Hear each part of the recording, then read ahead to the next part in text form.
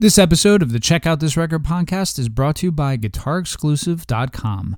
Visit now for buying guides, reviews, and more. GuitarExclusive.com.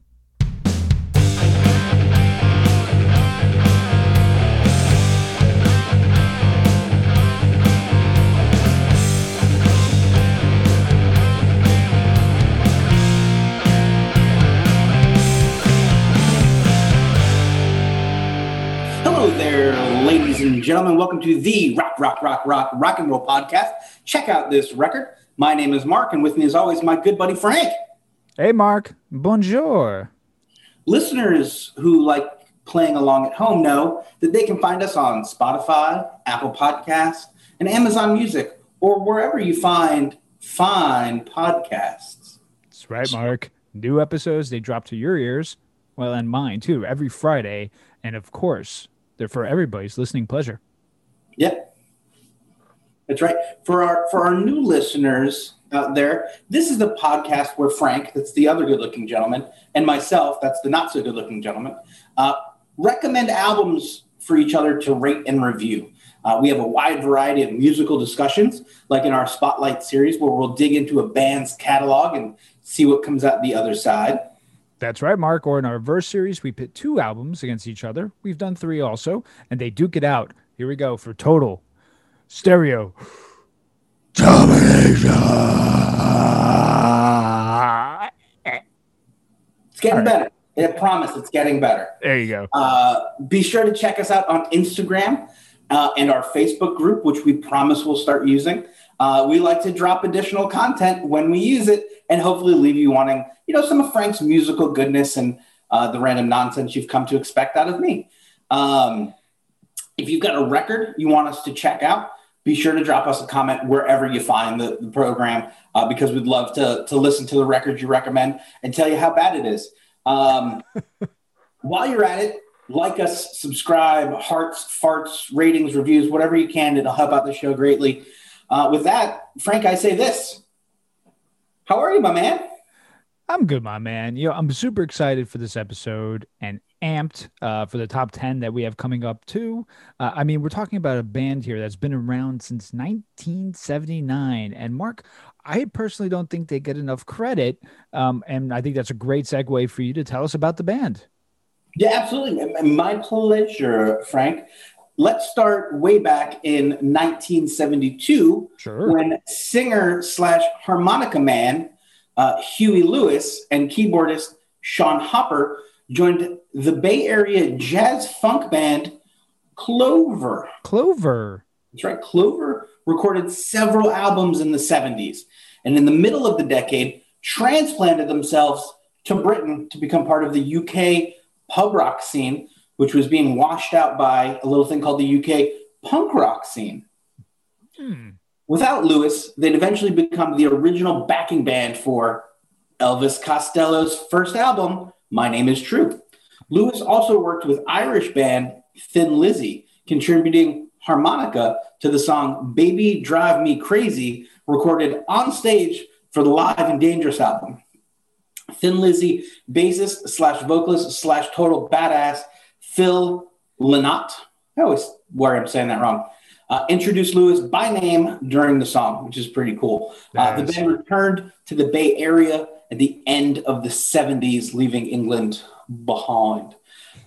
Clover's main competition in the Bay Area, right, because obviously this is back when bands had rivals. Right. And in the Bay Area jazz funk scene, that band was called Soundhole, whose members included Bill Gibson, on drums, saxophonist, rhythm guitarist Johnny Colla. It's a C-O-L-L-A. I'm going to assume that it's pronounced Colla. And bassist Mario Cipollina. Mario. I guarantee I said that wrong. Like Clover, Soundhole had spent time backing the famous singer and recording artist Van Morrison. I wrote that kind of funny, and I'll be honest with you, I don't think that Clover ever backed him, but definitely the guys in Soundhole backed up the great Van Morrison. Anyways, after getting a singles contract from Phonogram Records in 1978, Huey Lewis joined Hooper, Gibson, Cola, and Cipollana to form a new group, Huey Lewis and the American Express. Oh, I know, curveball, right? a curveball. Although they played gigs under this name in 1979, they recorded and released a single simply as American Express. The single, you think I screwed up names before? Wait till this messed up word. Exodisco, a disco version of the theme from the film Exodus. I believe starring Charlton Heston. I don't know. Anyways, the single was largely ignored. The B-side of the record, Kickback, was a song that had previously been performed live by Lewis and his former band, Clover. In 1979, the band was joined by lead guitarist Chris Hayes and moved to, oh man, this is going to be a tough one, Chrysalis Records, Chrysalis, however the fuck you say that word, Records. My podcast. Chrysalis, maybe, yeah. Thanks for putting up with me, buddy. Yeah, I love it. Which occurred after their demo tapes was heard by Pablo Cruz, manager of Bob Brown. I'm not really sure who Bob Brown is or Pablo Cruz, but apparently they heard it. They got this demo tape made. Bada bing, bada boom. That's how the American Express single happened. Anyways, the record company, because I can't say the name of it, feared that American Express would be trademark infringement from the credit card company, so they had to change their name. I could see that. Later, in 1980, the band released their first studio album, a self-titled LP, Huey Lewis and the News. It went largely unnoticed. In 1982, the band released their second studio album, the self-produced Picture This. The album turned gold. Fueled by the breakout success of its hit single, Frank. Do You Believe in Love? Right, written by former Clover producer Mutt Lange. What a great name. Largely because of the single, the album remained on the Billboard 200 album for 35 weeks, Frank. Peaking at the very awesome number 13. The follow-up singles from Picture This, Hope You Love Me, Hope You Love Me Like You Say You Do, and Working for a Living, right? We all know Working for a Living, followed with limited success. Yeah. Yep. Due to the record label delays on the release of their third studio album, Sport, Huey Lewis and the News. Oh, look, there it is. It flew by. Look at that. Look at those crazy digital graphics the boys have added to the show. So Huey Lewis and the News were. Oh man! I totally distracted you with that. Due to the record label delays on the release of their third studio album, Sport, Huey Lewis and the News was back to square one in late 1983, touring small clubs in a bus to promote the record. Eventually known as the Workin' for a Living Tour, the new album initially hit at number 6 in the U.S. when first released. However, Sport slowly became a number 1 hit in 1984, went multi-platinum in 1985, thanks to the band's frequent touring and a series of music videos, which received heavy MTV airplay. 4 singles from the album reached the top 10 of the U.S. Hot 100. Heart and Soul reached number 8, while I Want a New Drug, The Heart of Rock and Roll, and If This Is It all reached number 6, Frank. Those are some serious digits right there. Hell yeah. The album has sold over 10 million copies in the U.S. alone. I think we've caught up to the band, at least up to where we are, right? Because we're going to get into some of those singles and we're going to talk about it a little more. So now that we're kind of caught up with what's going on with the band now, what happens after this? Google it yourself. Why don't we start with how did we come into the mighty presence of Huey Lewis and the News, Frank? Why don't you tell the folks listening about your first experiences with Huey Lewis? Absolutely. And before I get to that real quick, we mentioned Mutt Lange. He produced so many albums, 2 in particular that I know are near and dear to Mark's heart. One is Pyromania, and Hysteria, number 2 by Mhm. Def Leppard. So those are there. And do you know who he was married to at one time? Who's that? Shania Twain. Oh, well, good for Mutt. Yeah, there you go. So, he's got a quite an impressive resume. But if we're Yeah. talking about when I first heard of Huey Lewis and the News, it was the song "Power of Love," which Mhm. obviously is part of the Back to the Future soundtrack.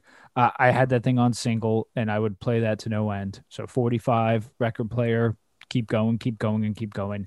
There's actually a VHS tape was because the unfortunately the tape deteriorated of my 5th birthday, and this was one of the songs I performed along with 3 others that I will tell you off record as to what they were. So I'm not going to say what they were. Fair enough. but but Power of Love, Huey Lewis in the News, Back to the Future, it swept my my world, being a 5-year-old kid. So that was my first experience with Mr. Huey Lewis in the News. What about you, my man? Yeah, so Frank's right. "Power of Love" was a number one hit, featured, as Frank mentioned, in the 1985 film classique Back to the Future, Classique. um, which they also recorded Back in Time for. "The Power of Love" was nominated for an Academy Award. So I suppose I need to go a little bit past this record to really encompass everything you really need to know about Huey Lewis in the News. But great stuff. For me, Frank, I think you're spot on. It was definitely for the ages that we were. It was "The Power of Love" in Back to the Future. Yeah, And now we're gonna get sport on with yeah, sports. but definitely once that hit, I can only imagine the sales of Sport went through the roof just because those two songs, which aren't on this album, were from the same dude, and Right. you Just know. massive exposure. Mm-hmm. So let's get into sports, Mark, and I think it's best if you take us away with the first track. That's right. This first track is a tribute to the city of Cleveland, the heart of rock and roll. Yes, Uh, still beating. what's this intro? It's like a 20 seconds of like a heart beating. It took me a few listens to realize that that's what it was supposed to be. I just thought it was like some weird slow buildup. That said, fucking don't ignore that. It's 20 seconds. It'll be coming on before you know it. The song still totally rocks. I love nothing more than a cool song about how cool rock and roll is, and that's all this is. The band delivers kind of a classic 50s style rock and roll romp. They could have gotten really campy with this and called it like rock and roll stomp or just something really kind of tacky. But they kept it simple, and it paid out in spades here. As it's a timeless masterpiece. This song works on so many levels. It's not genre specific. I mean, yes, it's rock and rolly, but it really spans kind of what rock and roll means, and it's better because of it. It's a great opening track. Yeah, a great way to kick off this album. This is the 3rd single from the album, and was the 4th top 10 U.S. hit for the band. So the song, of course, is to remind us that although there are new styles of rock, which was happening in that early 1980s time frame, they still had the roots of the rock and roll from the 1950s. I love how Huey takes us to all these different places in the US to show us that there are places that it's good, but again, you go back to that old rock and roll sound, which is where it is in the heart. Speaking of heart, we go from the heart of rock and roll to heart and soul. This was actually written by Mike Chapman and Nicky Chin, which were a songwriting duo, and recorded the song recorded by the band a couple of years earlier, the band Exile in 1981. Huey's version was the first single from Sports and was nominated for a Grammy. Listen, it's catchy as hell, and actually surprised me that this was a cover, considering its style is something similar to Huey and the Crew and what they would have penned at that time. But I mean, it's still rock and track. What about you, Mark? If I have one gripe with this song, Frank, One you gripe. don't put two songs that basically start with the same word after each other on a track listing. Album. Make me kind of nuts. That said, I like this up-tempo kind of ballad. It's got a great kind of pop roots to it. The keyboards are really well balanced with some heavier guitars that come in and out. And they play very well back and forth off each other between the keyboards and the guitar. I think it's a really fun song that other than the fact of where they placed it on the album or even just the title of it, that bothers me, but at the same time, just moving on and just looking at the song for what it is, it's a great song. Yeah, I mean, it could have been like track 3 or 4. They just could have put it down a couple slots. Right. Because it becomes that thing. The heart of rock and roll is in Cleveland. Heart and soul. So it's a little too close to each other back to back for me, but just a fat guy with a podcast. What can I tell you? Track 3, Bad is Bad. I absolutely love this song. They just came out of the gates with this kind of stammered shuffle. Sounds a little doo-woppy on top of, just a really great opportunity to shift down in gears while doing something a little fun, keeping that tempo a little lower. You get a little bit of ZZ Top on there. Yeah. But like that cool, crisp 80s ZZ Top. Really cool. Plus, we get a taste of Huey on the harmonica here. You heard me talk a lot about his harmonica playing. It's because he rips, dude. Huey's a great harmonica player. Absolutely. He rips a cool solo here. How was he overlooked for Blues Brothers 2000, by the way? Unless, he saw the script and he pulled out because he knew it was garbage. I'm more willing to bet that Jim Belushi sabotaged it so he could have the part over somebody because how good would Huey Lewis be in the Blues Brothers? Right? I would have loved it. Give him the Ray-Bans, throw him the hat, give him a heart. He would be fantastic. He could act too. So it's not like Huey's a stranger to movies. Obviously, he was in that movie with Gwyneth Paltrow, but I mean, where he played her father and they sung and stuff like that. But I mean, Huey could act, dude. Huey could act. And, this is a conscious effort. This song, Bad is Bad, here with the doo-wop in the beginning, and they're really trying to focus on those harmonies. Huey's voice is so commanding here, and I don't know why he's not in the conversation for his pipes, because they are so smooth and so pleasing to the ear. What's cool about this song is it was written actually in the 70s when Lewis was working with Thin Lizzy, which you stated earlier. So that's pretty cool. Mm-hmm. Track 4, we have a massive song coming up. It's I Want a New Drug. Released. Me too. Yeah, there you go. Released as the second single from the record, and it even made the Dance Club Play chart. A signature song, of course, for the band. And Lewis wrote this very fast and leaves the interpretation of the word drug up to the listener. We get a great guitar solo here as well. Now, 2 things to note about the song. One, I got to throw Weird Al in here. So his parody, I Want a New Duck, it's brilliant. I mean, he wants a new duck. I mean, that's what he's trying to say. He's a famous drug addict, Weird Al Yankovic. And number 2, Lewis sued Ray Parker Jr., specifically Columbia Pictures, saying that Parker had stolen the melody in his famous Ghostbusters song. Also, Ivan Reitman went to Huey about the song for the soundtrack first, but it fell through for Ghostbusters. So I don't know if there's something going on there. They eventually settled out of court. Lewis would then comment on his on this in 2001 on VH1's, excuse me, Behind the Music, and Parker would then sue Lewis for breaching confidentiality. I mean, I guess I guess you can make the case either way if you listen to the songs. Parker and Lewis actually they like each other. So it said that Huey's manager was the one with the issue. So I'm sure it was coming from other places because they both seem like legit guys. And I've watched interviews where Ray Parker's like, no, we're like friends, and I like Huey. So, but anyway, this song is pop brilliance right here, and it's such a good song. What about you, Mark? Hey, did you hear what Ray Parker Jr. said?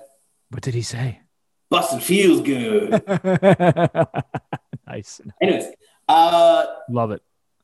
Back when pop rock still implied rock and roll, yes, the song is pretty straightforward musically. We get a straightforward drive on the backbeat. The guitars are doing a ton of legwork here. There's a lot of really great guitar work here, as well as the sax laying down some rhythms right along with the bass line. It's really a really well-structured song.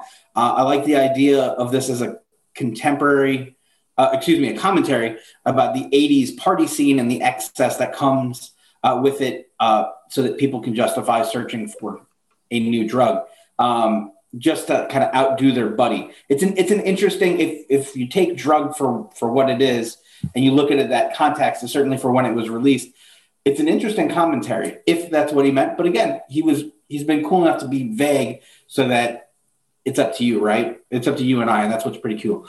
Yeah. It's just an awesome number. It's a great song. Great song. Yeah. Walking on a Thin Line. Lyrically, I adore this song. It's a bold subject to address on a pop record, but it comes across, I think, really fantastically. If anything, I would have liked for the band to build up a little bit more of that kind of old school wall of sound. It does feel a little flat in parts musically.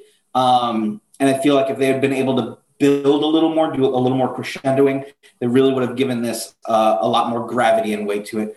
I don't think people see Huey Lewis the way they see guys like Springsteen. And when it comes to talking about heavy topics like veterans and homelessness and suicide and the issues that those folks deal with, I don't think a guy like Huey Lewis was getting quite not the respect, but the attention for doing it. Because this is, it's an otherwise gorgeous song, you know, and it's just one of those tracks that, you know, it's interesting to hear somebody from his point of view talk about, you know, the friends and family he would have had in Vietnam. It reminds me a lot of my dad's experiences and what he's talked about and the struggles with it that deal with, you know, spending time in combat. So it's a really interesting song. I was really surprised to find it just kind of nightly tucked into this record.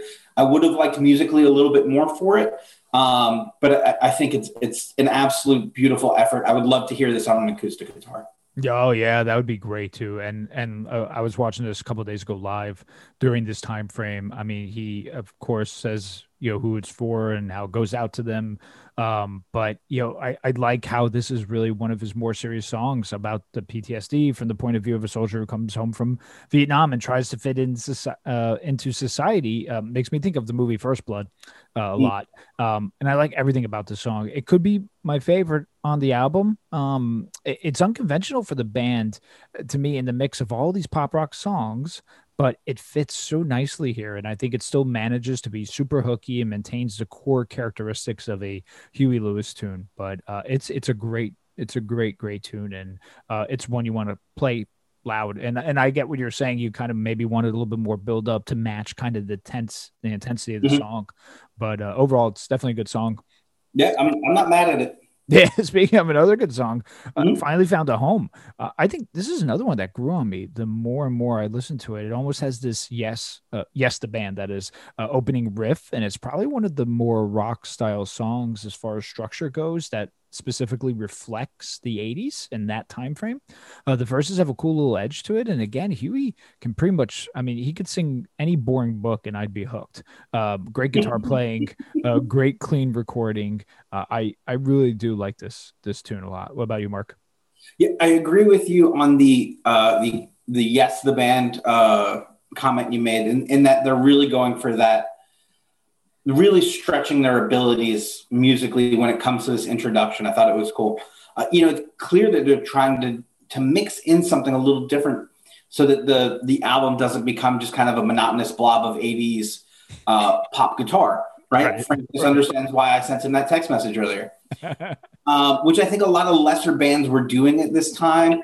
The fact that they were smart enough to mix it up, to really put in, you know, an intricate, you know, I don't want to call that a classic guitar part, but a really pretty and different opening sound that led in to this. I think it really worked quite nicely for them. Yeah. And I think a lot of other bands weren't able to find that level of professionalism and that quality of songwriting.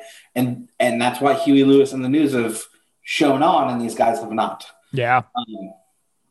Anyway, if this is it,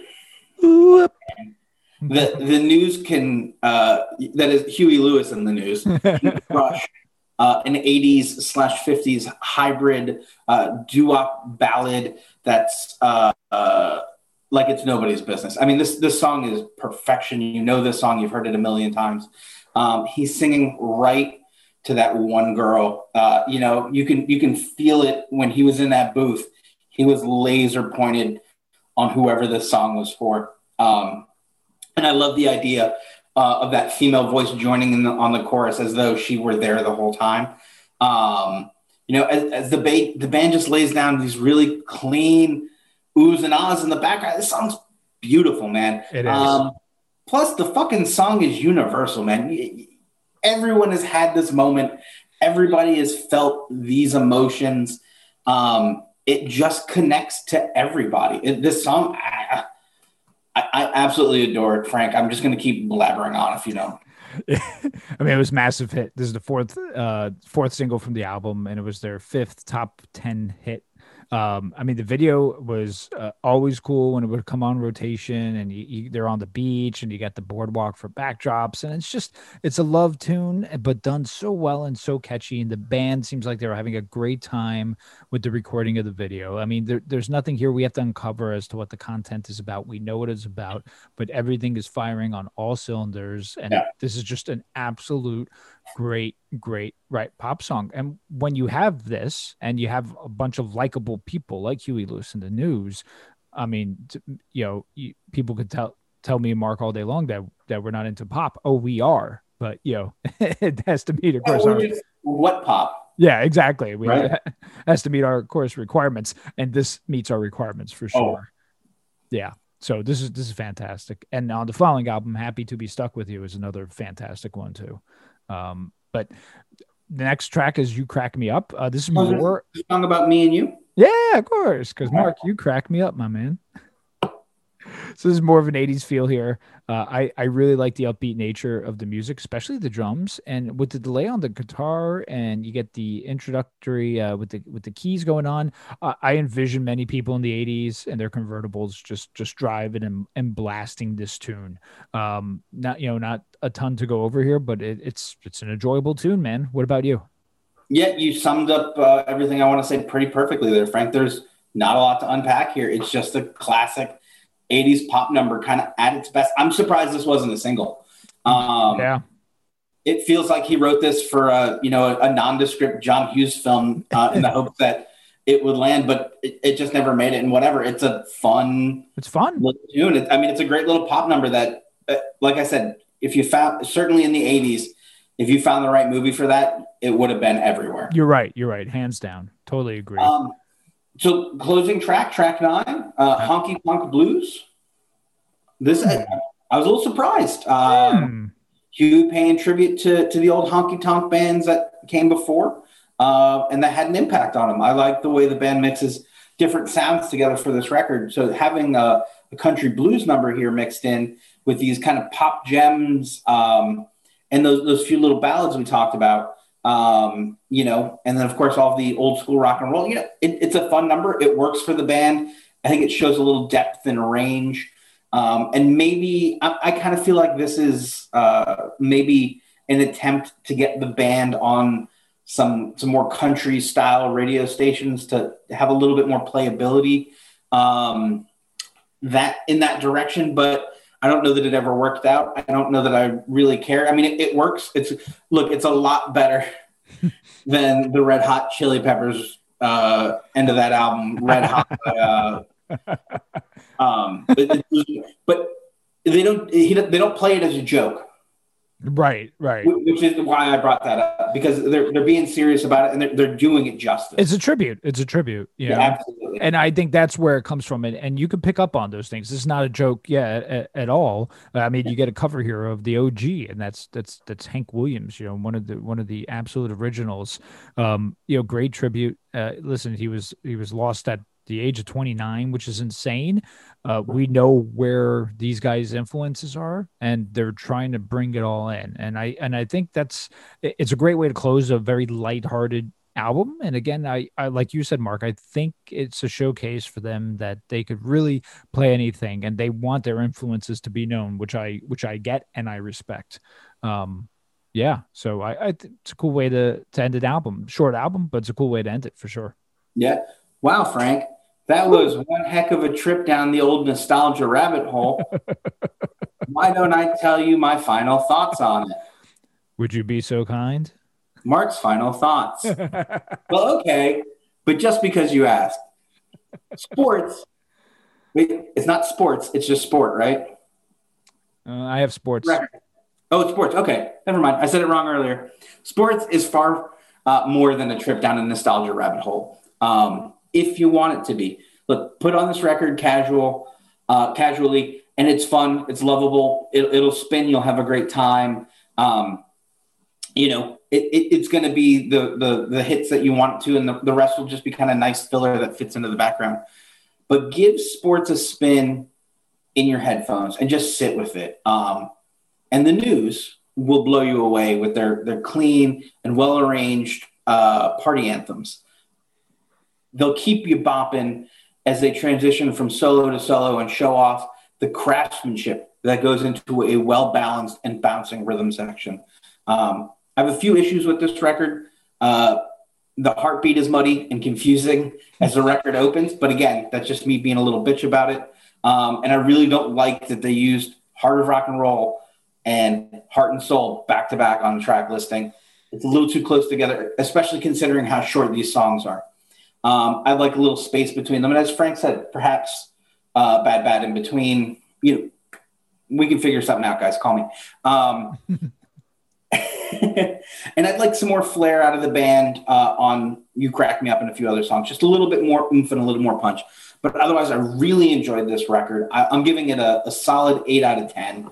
What do you think, Frank? Yeah. So first thing is I have to say this when you were just saying that right there, and my face hit a shadow, and I noticed how it looks like my mustache is more potent than everything else, and I said, God, I look horrible. So I just wanted. Don't worry about it. I don't know, man. I shaved it too low. Anyway, what folks at home don't know is that Frank is one of the most frugal and most well thought out financial individuals you will ever meet. He's not a rich man by any means. He lives within his means, and he takes care of his family with great pride. Okay. One of those things includes allowing his wife to cut his hair because it's free. And I got to be honest with you, she kind of butchered you. Just a little bit. That's why Frank's concerned about his mustache. So yeah, absolutely. If you're watching this on YouTube, I apologize. You can see that Frank is still a very handsome man, but in an effort to save literally $10, he let his wife shave his beard. It's the Greek in me.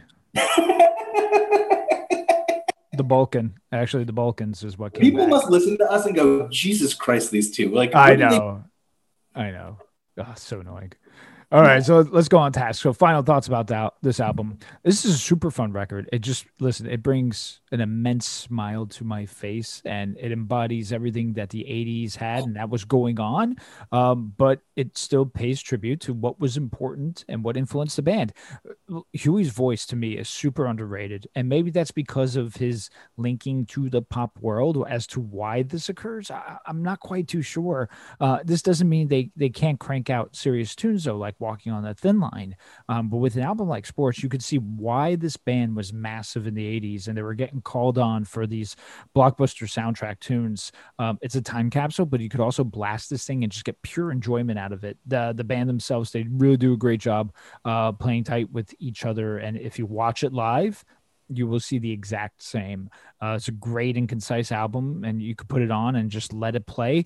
I rate it about an 8.5, and that's because we get 2 covers here. So I would have liked to have seen more originals, even though Heart and Soul, I think, is the best version of that song done by the News. But, another original here or there. But other than that, it's a great record. I'm so glad I own it, and I play it very, very often. And it was super fun to go back and review, man. Yeah, man, this album was fun to listen to all week. And I really did. Like, I put it on all week in the car with me. I had my boss with me in the car this week, and we just listened to Huey Lewis. And you know what? Everything was a little bit better. See? Good moves. And I would like to point out, Frank and I mentioned it last year. Last year, he released Weather. Yes. And that's a really cool record. If you've ever went, prove to me that he's not just a pop star, listen to that record. It's a great record. It is. And it came up out of nowhere, too. And you're just like, what? Yeah. I feel like it's time for the top 10 list. Top and 10. There's like an elephant in this room. I know. I'm so excited, dude. We really started talking about something. What was it we were going to do for the top 10? I forget. Dude, I can't contain myself, man. I really can't with this top 10 list that we have lined up here, which was your idea. I want to give you full credit. So I'm gonna let you introduce this, but I can't contain myself. I'm just so excited. Go ahead, Mark. Tell everyone what it's about. This is our it's kind of a mishmash tonight because we're doing Huey Lewis, and Power of Love was such a big part of our childhood, and obviously because Back to the Future was such a big part of our childhood. So you can't say Huey Lewis to Frank or myself without us thinking about Back to the Future. Tonight, our top 10 Back to the Future moments, everything from behind the scenes stuff to literally just moments in the movies. The movie inspired a generation of time travel fanatics like Frank and rock and rollers with Marty's obsession with rock and roll. So why don't we kick off our list tonight with you, Frankie? Would you be so kind as to do the honors? My pleasure, man. I can't wait. And number 10, this was a hard list. I just want everyone to know it's a hard list to really take apart the universe. And I'm going to incorporate some other things too that I'll introduce into it shortly. It's so hard to do, but I narrowed it down and I'm amped to share it with everyone. So here we go. Top 10. I titled this, I'm Afraid You're Too Darn Loud. Right. When Marty and his band, the Pinheads, which I wonder if that's a Ramones reference, by the way. Probably. Right. The audition for the Battle of the Bands, and the judge says, I'm afraid you're too darn loud. Oh, that was Huey Lewis. And the song they were performing was Power of Love. So since we were mentioning Huey Lewis and obviously reviewed one of his albums and he had the soundtrack song, I feel it's fitting that that's where I begin. So that's my number 10. What about you, Mark? So for me, number 10, Frank, did you know director Robert Zemeckis and writer Bob Gale originally got the idea of Back to the Future by stumbling upon by a high school yearbook of Gale's father and wondering whether or not they would be friends with their teenage parents. Yep. They developed that idea into a movie screenplay and tried to find a studio who would let them make it. They tried and tried and tried again. And actually, they failed miserably, Frank. The script was rejected over 40 times. Wow.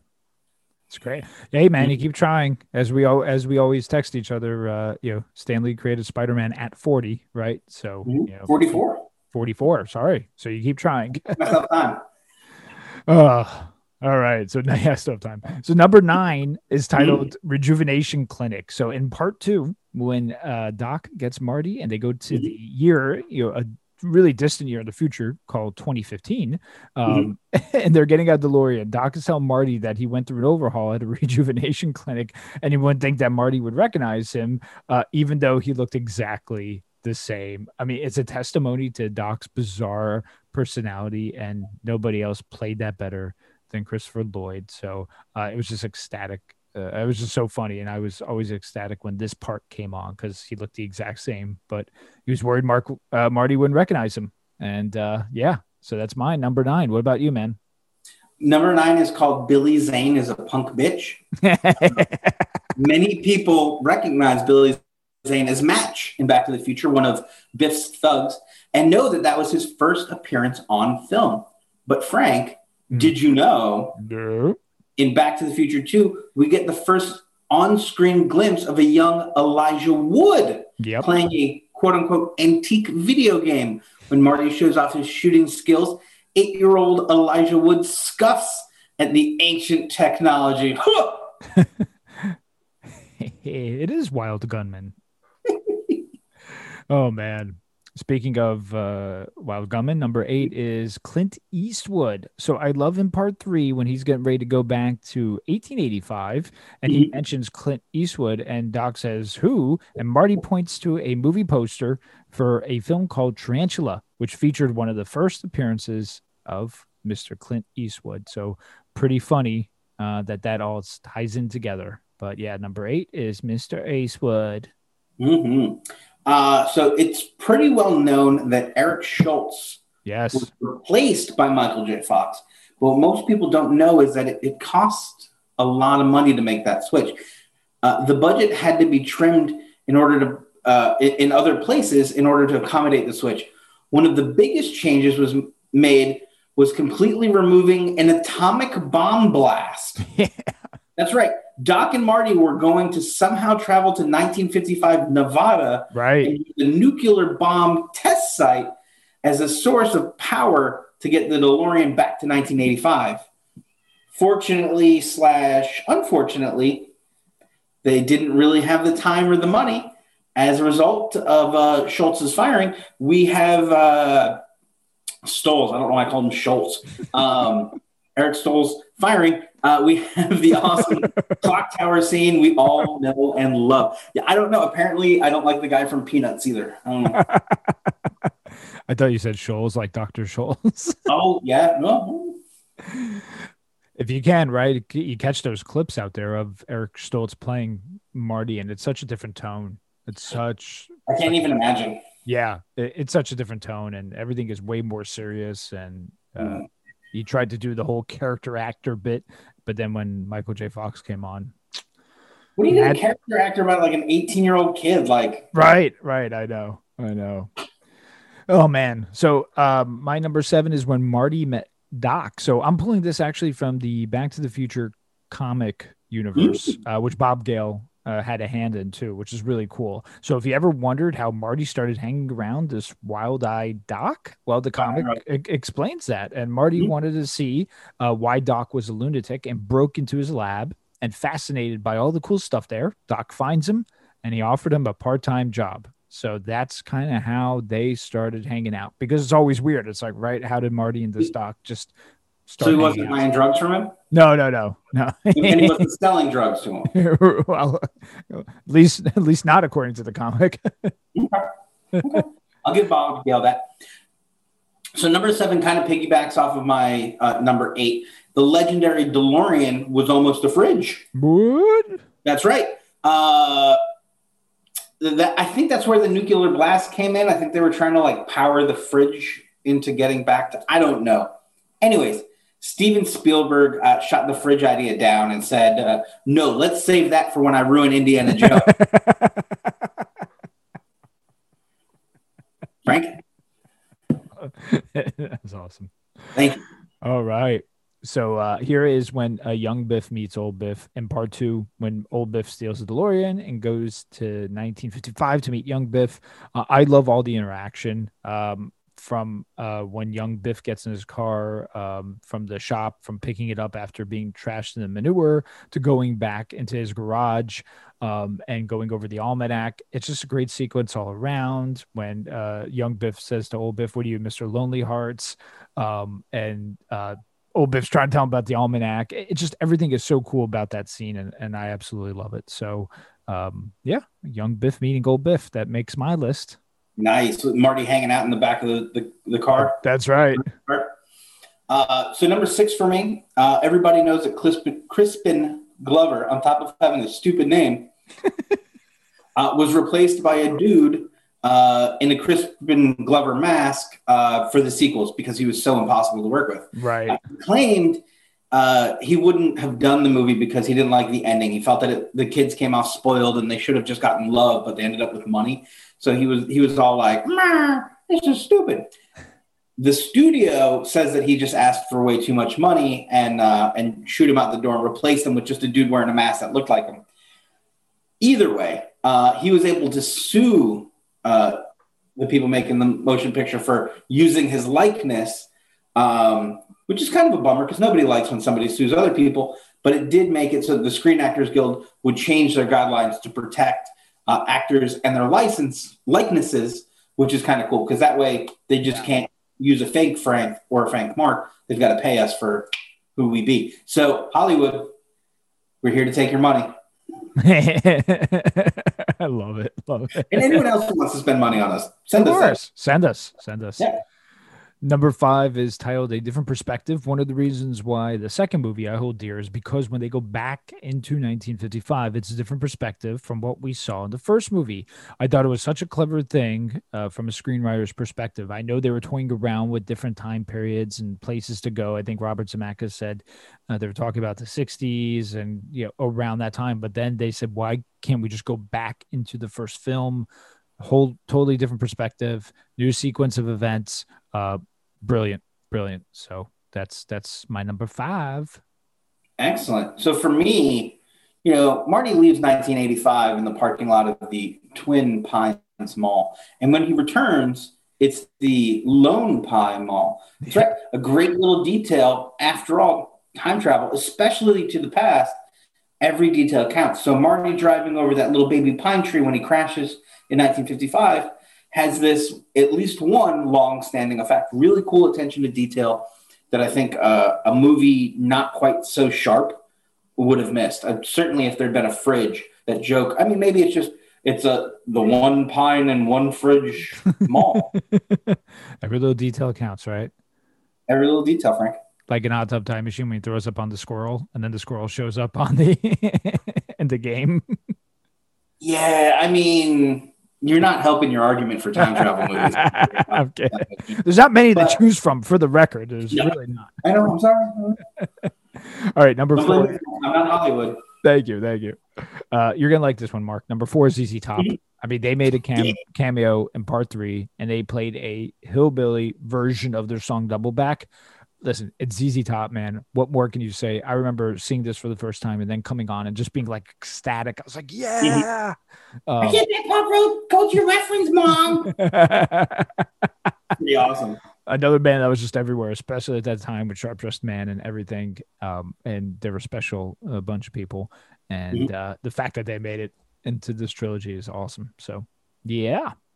Yeah. So if my sports knowledge is wrong on this, Frank, correct me. But Back to the Future 2 almost predicted the Cubs winning the World Series. They were off by 1 year, right? Because they didn't win in 2015. They won in 2016. Right. So really, I mean, they got close. I mean, it's still pretty cool. Plus, when the film was released, Miami didn't have a baseball team yet. So they sort of predicted that too, right? The Marlins wouldn't make Miami their home until 93. Is that right? 93? That is correct. Pretty interesting that, I mean, no, the Marlins or Miami didn't play them for the World Series, but the fact that they got that close. Yeah, there's a lot of cool. They predicted that little thing. That's pretty cool. Yeah, a lot of cool things in there. First of all, they had the whole allure of the Cubs even back then not winning, which was pretty cool. I remember in high school in '97, the idea that they still wouldn't have won. Yeah, the idea that they still wouldn't have won and they finally win, right? It's so crazy. And what also is, I remember in high school, it was in '97 when the Marlins were about to win the World Series. Everyone's like, "Oh, Back to the Future 2 predicted it." It didn't, but it laid the foundation there for that Miami team, which years later in the early 2000s they would take on the Cubs and the playoffs. But anyway, a lot of cool stuff going on there, and it's just really cool. My number 3 is titled Eat Lead Slackers. This is Gerald and Edna Strickland. That's right, Edna. I'm going to get to her in a second. So I love the Strickland character from the stern disciplinarian principal that, like some of Grandma's old booze, to the gang fighting Strickland that says Eat Lead Slackers. My little one goes around the house saying that all the time, Eat Lead Slackers. So it's just awesome. But Edna is Gerald's sister, and this is from the Telltale Back to the Future game, which is basically a part 4, and you can almost watch it in there. It's 5 episodes. It's pretty cool, and she's one of the main antagonists in the game. And again, Bob Gale had a hand in writing this, and it's pretty cool. They created a whole new character based on a family that we already know in the universe, and they took it and they ran with it. So that's my kind of number 3 Back to the Future universe moment. Very cool. For me, at number 3, I was thrown off. I learned that the Doc Brown we know and love wasn't going to be the Doc Brown we know and love. What? It was supposed to be John Lithgow. That's right. The Progresso Soup guy. The Trinity Killer. The alien dad from Third Rock. Third Rock. What was going on that show? Fortunately, the filming schedule didn't work out, and Lithgow had to pass, and Christopher Lloyd, with a little elbow ribbing from his wife, decided he took the part. And the rest, as they say, Frank, is time travel history.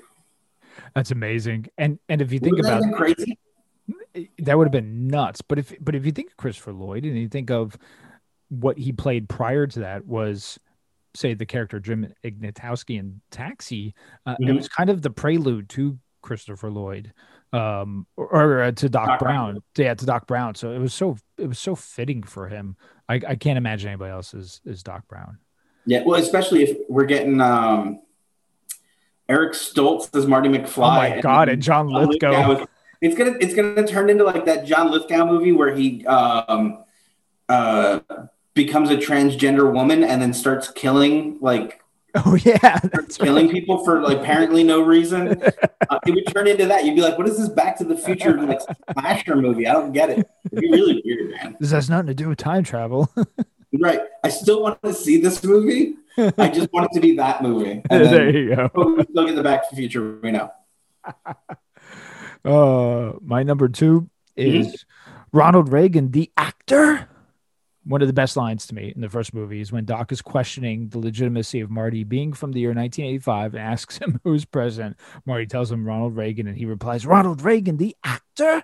I mean, I love that. I absolutely love that line, and it's so fitting. So that to me is just a classic moment. Yeah, there's going to be a time travel movie made from now where somebody's going to go into the past and be like, who's the president? Donald Trump, the con man. I don't know. I promise we'll leave that last political joke. I promise. The guy who tanked the USFL. The guy Stone Cold beat up. I don't know. Number two for me is a gentleman by the name of Thomas F. Wilson. Yes. He is one of those actors that's blessed or cursed, depending on how you're looking at it, to be remembered by a single performance or perhaps 4 performances. In all 3 movies, he appears as Biff, young and old, Biff's nephew Griff, and of course his own descendant, Buford Mad Dog Tannen in the legendary part Trey. So unfortunately for old TF Dubs, people always ask him about Back to the Future. So he started printing out answers to questions he'd get all the time and just hand them to people. Oh, it's so good. And when he started doing a stand-up act, he wrote a song based on the questions he would get. And he sings the answers to them. Find it on YouTube. It's worth the watch. The dude's pretty solid. He's also had a pretty prolific career as a voice actor. Yeah. So, I mean, I guess that's when you look like Biff, you're only going to get Biff roles. The only thing to do is to move into voice acting. It's such a funny song. He's so honest. And what's cool is you always have this perception, oh, he was the bully, so he must really be like that. No, like he's like a legit cool guy. And the song is just so funny because it talks about all of his experiences, and it's a good watch. I love when he says, will you call my friend? And I call him a butthead on his answer machine.